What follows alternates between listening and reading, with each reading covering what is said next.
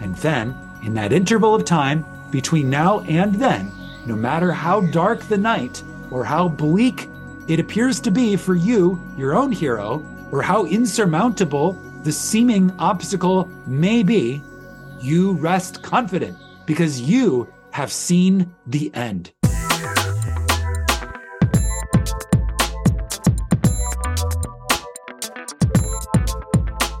Welcome back to another episode of Daily Neville.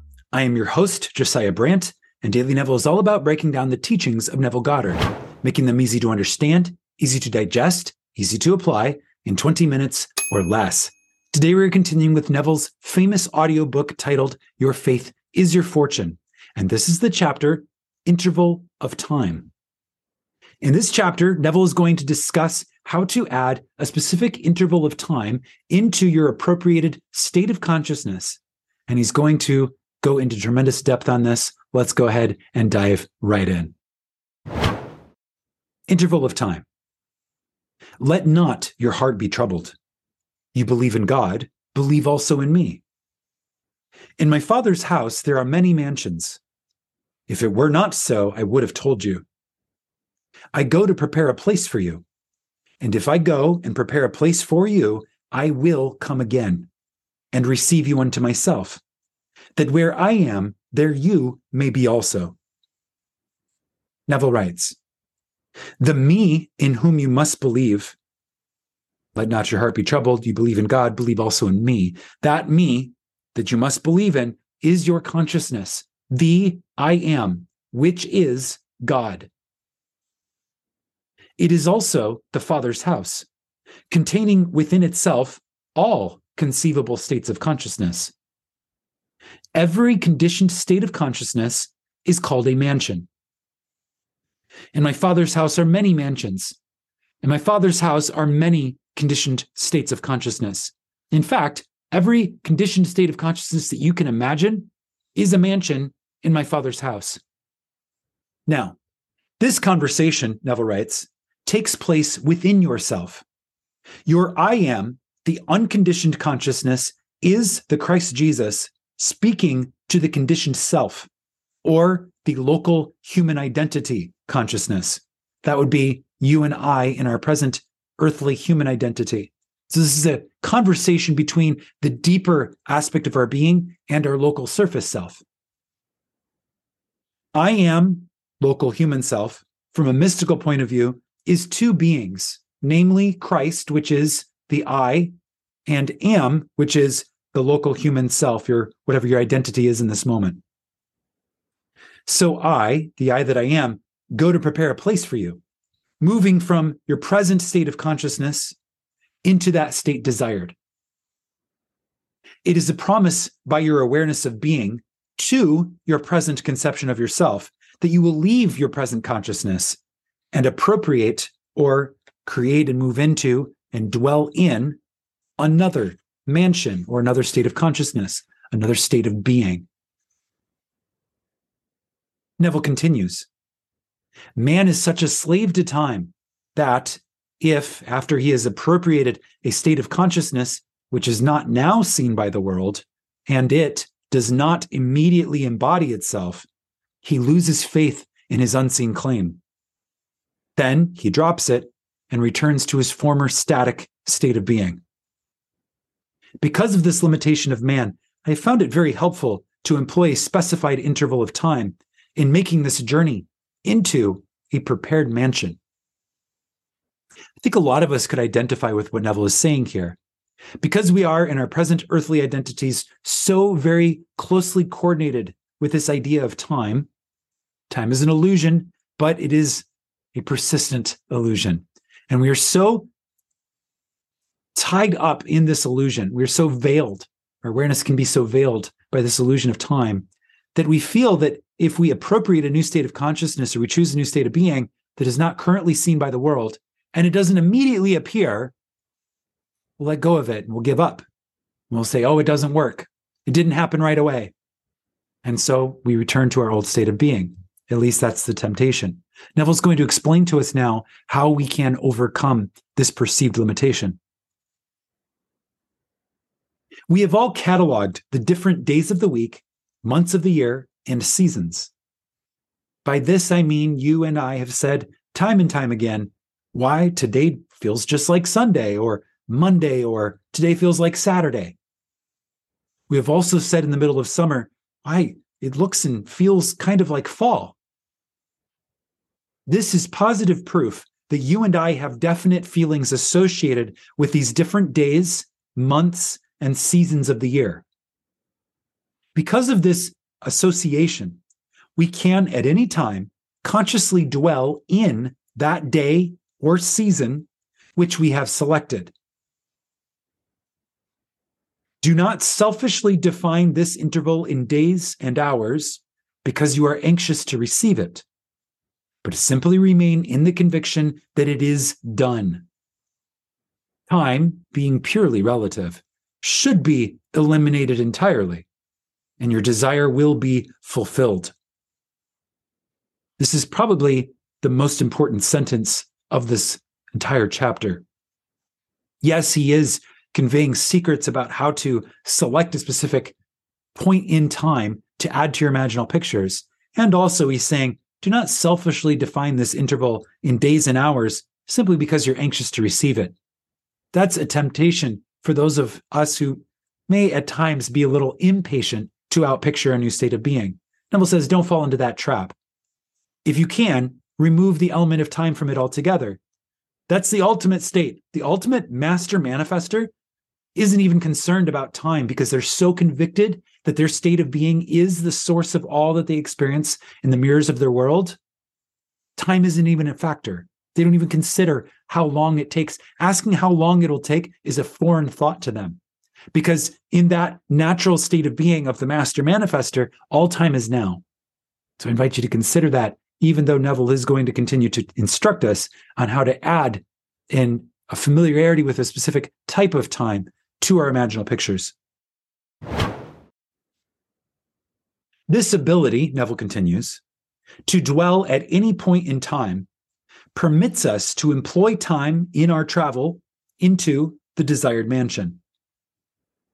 Now I, consciousness, go to a point in time and there prepare a place. If I go to such a point in time and prepare a place, I shall return to this point in time where I have left, and I shall pick up and take you with me into that place which I have prepared, that where I am, there you may be also. Let me give you an example of this travel. Suppose you had an intense desire. Like most men who are enslaved by time, you might feel that you could not possibly realize so large a desire in a limited interval or quickly. But admitting that all things are possible to God, believing God to be me within you or your consciousness of being itself, you can say, I, as my local human self, can do nothing. But since all things are possible to God, and God I know now is my consciousness of being, I can realize my desire in a little while. How my desire will be realized, I do not, as my local human identity self, know. I don't know it as my little human self. But by the very law of my being, I do know that it shall be. With this belief firmly established, decided what would be a relative rational interval of time in which such a desire could be realized. Again, let me remind you, do not shorten the interval of time simply because you are anxious to receive your desire. Make it a natural interval. No one can give you the time interval, Neville says. Only you can say what a natural interval would be to you. The interval of time is relative.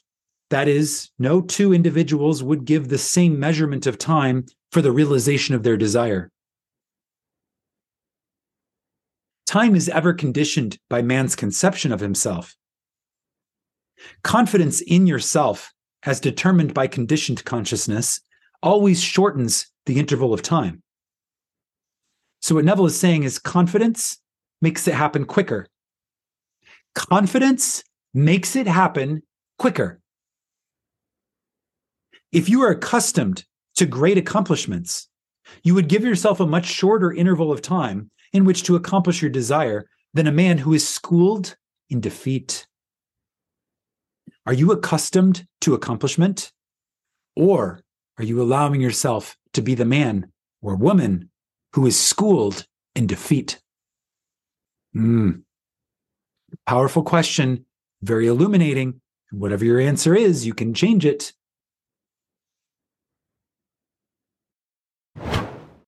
If today were Wednesday, Neville writes, and you decided that it would be quite possible for your desire to embody a new realization of yourself by Sunday, then Sunday becomes the point in time that you would visit. To make this visit, you shut out Wednesday, the day that you appear to be in now, and you let in Sunday. This is accomplished by simply feeling that it is now Sunday. Begin to hear the church bells. Begin to feel the quietness of the day and all that Sunday means to you. Actually feel that it is right now Sunday. When this is accomplished, feel the joy of having received that which back on Wednesday was just a desire. Feel the complete thrill of having received it.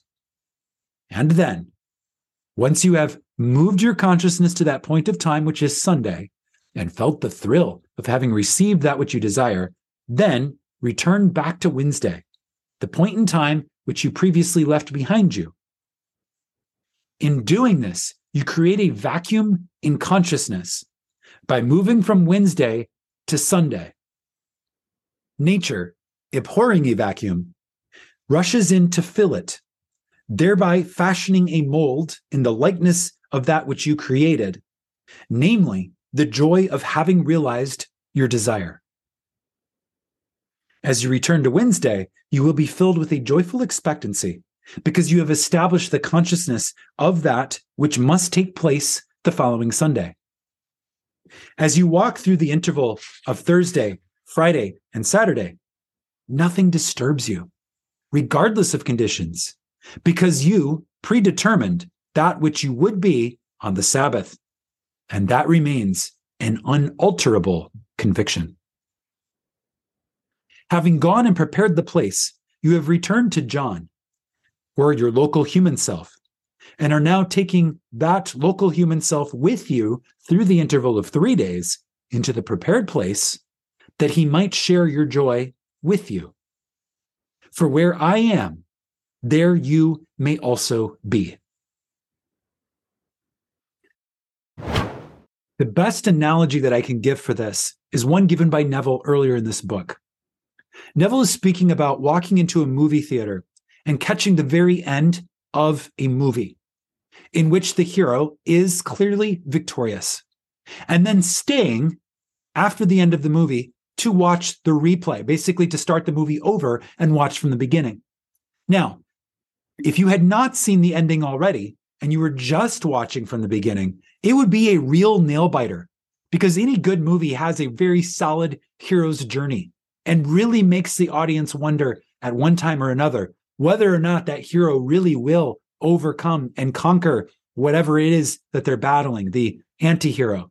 Are they really going to be victorious? Any movie worth its salt is really going to make the audience wonder, is this hero really going to transcend? Are they really going to overcome this seemingly insurmountable adversary? But you, having already seen the end of the movie, regardless of how dark the night gets, the dark night of the soul that the hero of the story is going through, regardless of how bleak the prospects of the hero to overcome appear to be somewhere around the middle of this movie, you remain confident. You know how the movie ends.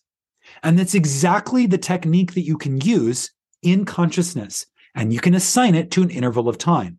When you walk into a movie, you know that in 2.5 hours, this particular hero will be victorious.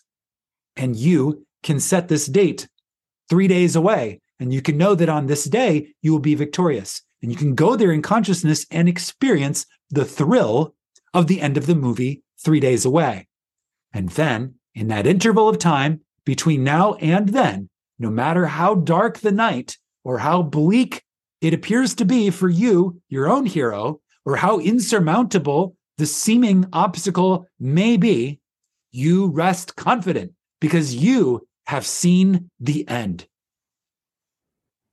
And that's the secret of the interval of time. That's all for this episode of Daily Neville. Until the next, imagine wisely, my friends.